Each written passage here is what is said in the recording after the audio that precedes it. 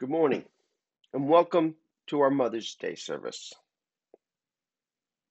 We've come to worship God, who loved us before we were yet born, who knows us even better than we know ourselves, whose presence never leaves us, and whose love for us never ceases.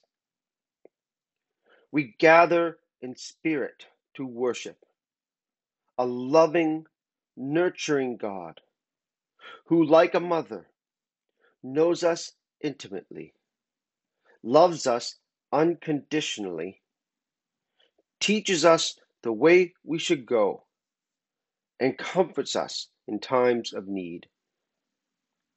We come to praise God, the source and sustainer of life. Amen. Our scripture reading today comes from Luke chapter 2, verses 41 to 52. Every year, Jesus' parents went to Jerusalem for the festival of the Passover. When he was 12 years old, they went up to the festival according to the custom.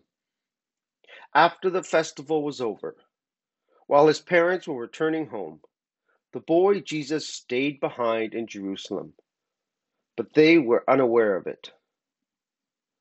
Thinking he was in their company, they traveled on for a day. Then they began looking for him among their relatives and friends. When they did not find him, they went back to Jerusalem to look for him. After 3 days, they found him in the temple courts, sitting among the teachers, listening to them and asking them questions. Everyone who heard him was amazed at his understanding and his answers. When his parents saw him, they were astonished. His mother said to him, "Son, why have you treated us like this? Your father and I have been anxiously searching for you." "Why were you searching for me?" he asked. "Didn't you know I had to be in my father's house?" But they did not understand what he was saying to them. Then he went down to Nazareth with them and was obedient to them. But his mother treasured all these things in her heart. And Jesus grew in wisdom and stature, and in favor with God and man. So far, our reading.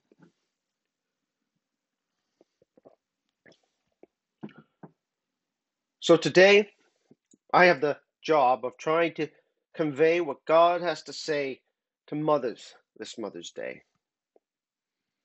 A difficult job on the best of days for a man to do. But this year, it's downright nerve-wracking. At first, I thought it might actually be a little easier.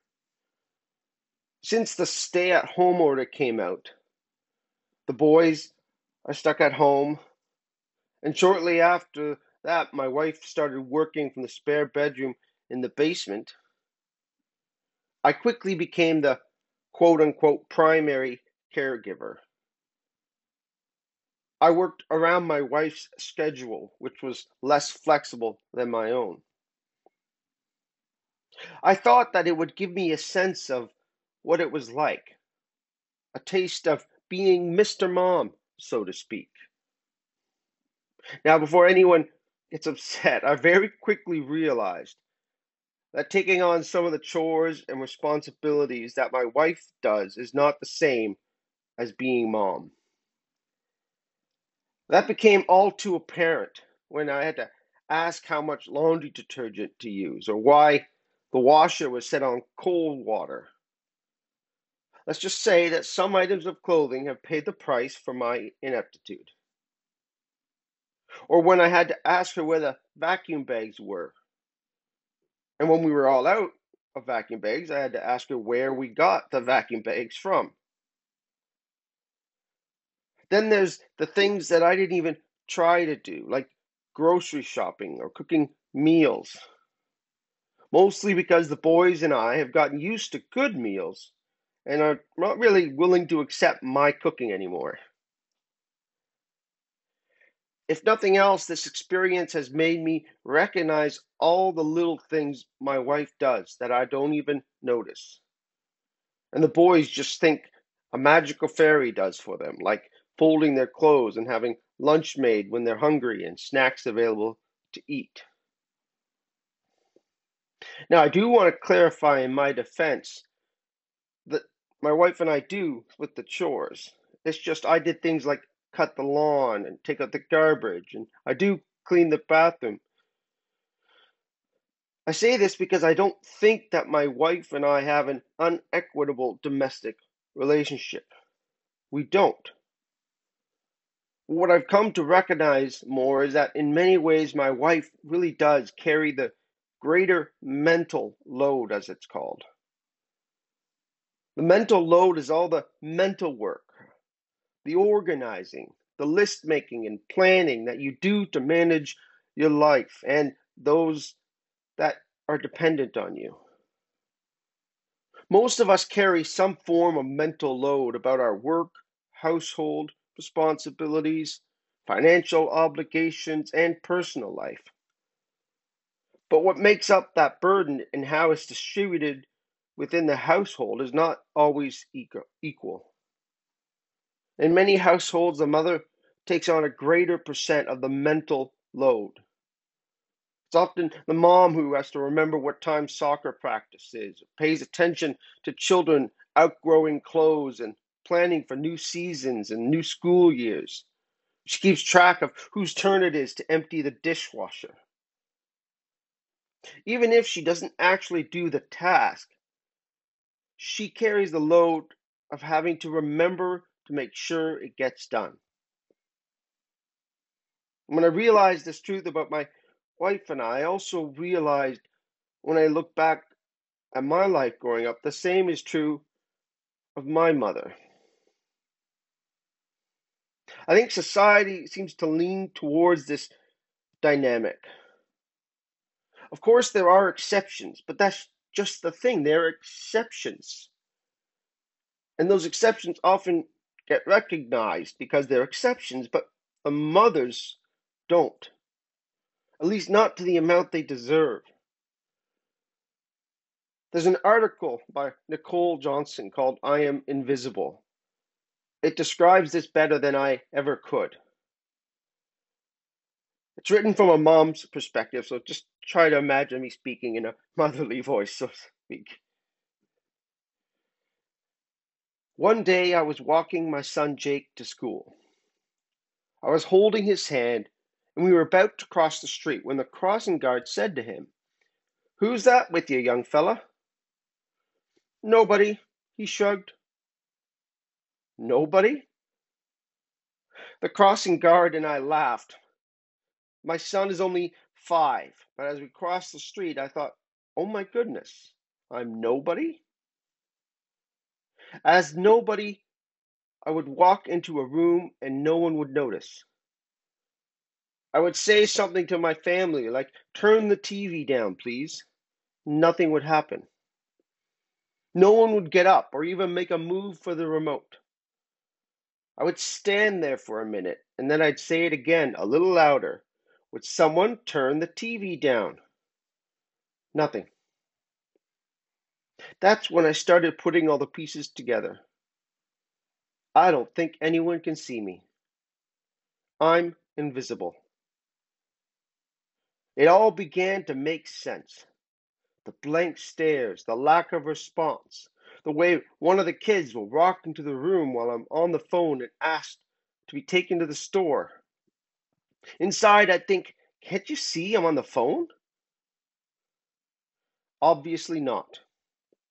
No one can see if I'm on the phone or cooking, sweeping the floor, or even standing on my head in the corner. No one can see me because I'm the invisible mom. Some days I am only a pair of hands, nothing more. Can you fix this? Can you tie this? Can you open this? Some days I'm merely a clock to ask, what time is it? Other days, I'm a crystal ball. Where's my other sock? Where's my phone? What's for dinner? Hands, a clock, a crystal ball, but always invisible. One day, a friend gave me a book on the great cathedrals with a note written, "With admiration for the greatness of what you are building when no one sees." In the days ahead, I read, no, I devoured the book, and I discovered what would become for me four life-changing truths. First, no one can say who built the great cathedrals. We have no record of their names. Two, these builders gave their whole lives for a work they would never see finished. Three, they made great sacrifices and expected no credit. And four, the passion of their building was fueled by their faith that the eyes of God saw everything. After reading that, I closed the book, feeling the missing piece fall into place. It was almost as if I heard God whispering to me, "I see you. I see the sacrifices you make every day, even when no one around you does. No act of kindness you've done, no cupcake you've baked, no last-minute errand is too small for me to notice and smile over. You are building something, but you can't see right now what it will become. But I see. As mothers, we're building great cathedrals. We cannot be seen if we're doing it right, which is why we may feel invisible some days. But one day, it is very possible that the world will marvel, not only at what we have built, but at the beauty that has been added to the world by the sacrifices of invisible mothers. It's such a beautiful description of motherhood. It speaks to the worries, the thankfulness that mothers sometimes experience, and about how mothers worry and care for the kids. It's a worry that all mothers have at some point. Even Mary, who had the most perfect child possible, literally the perfect child, Jesus being the only person ever to live a perfect life without sin. But still, Mary worried, and she worked to teach her son. We see this in the story of Jesus at the temple. Of course, Mary worries when Jesus is not found, and they head back to the temple, and after 3 days, they finally find him. And of course, she's so glad that when they find him, he's okay, but she's also a little angry. But they don't hold it against Jesus. She accepts his answer that, of course, he'd be in his father's house, even though she didn't understand what it meant.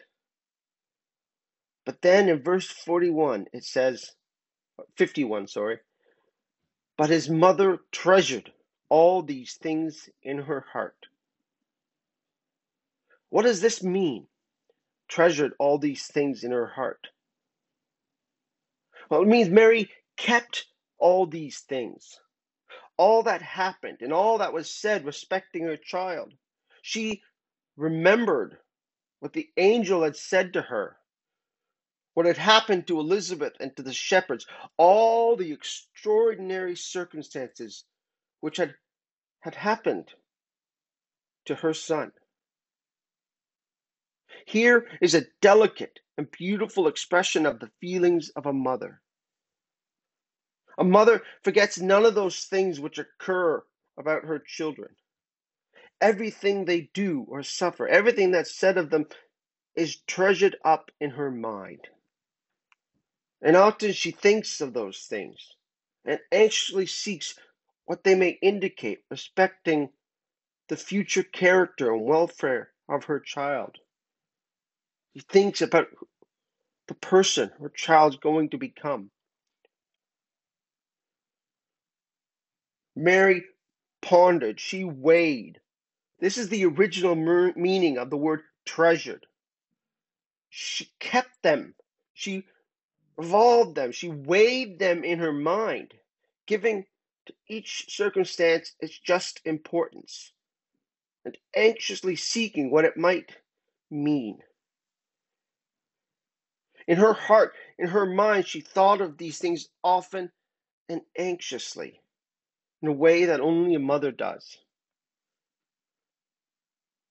There's a special relationship between a mother and child, even if it isn't always reciprocated by the child.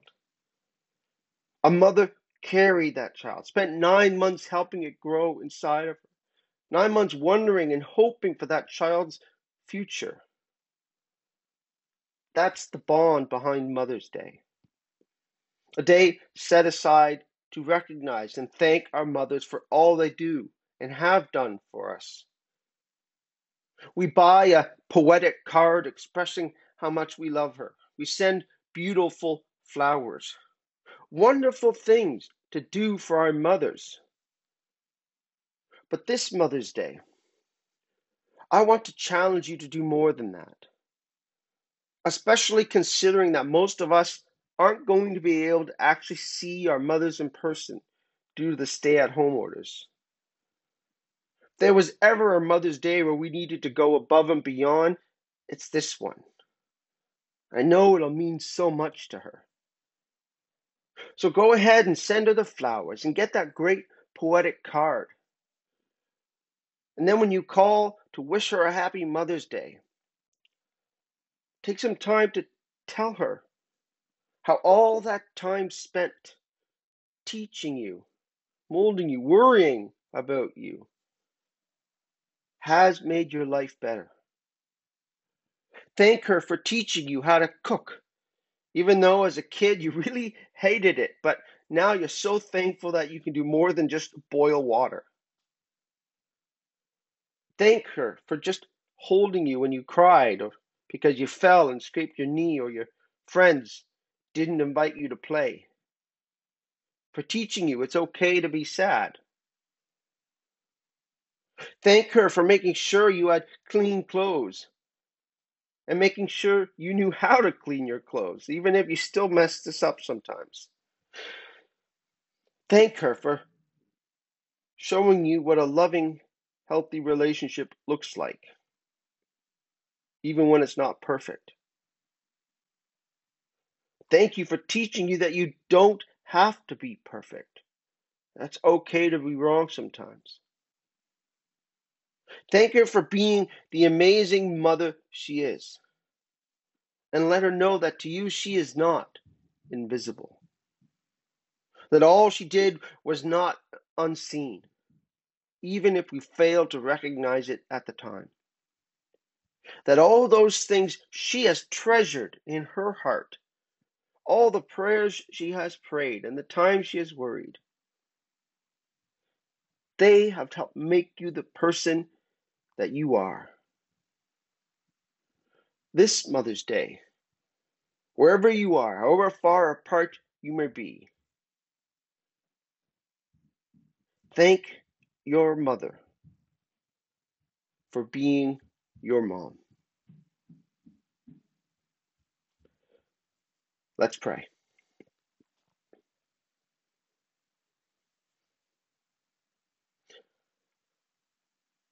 For all the mothers who are unseen, we pray today that you be recognized, that you be able to see all the work and all the effort that is not for nothing,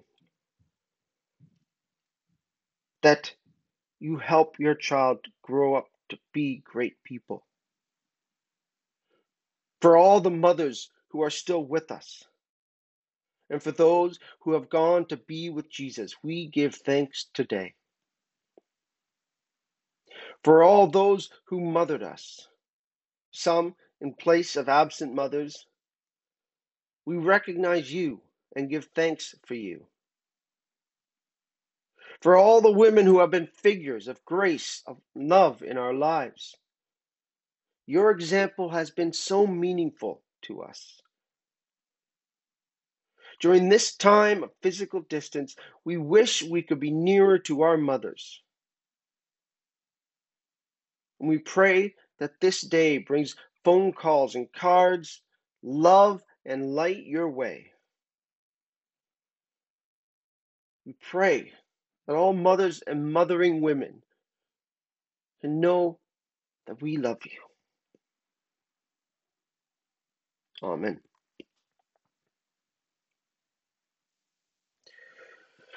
As you go today to make those calls and tell your mother how much you love her, receive this blessing. May God, who gave birth to all creation, bless you. May God, who became incarnate by an earthly mother, bless you. May God, who broods as a mother over her children, bless you. May Almighty God bless you, Father, Son, and Holy Spirit, now and forevermore. Amen.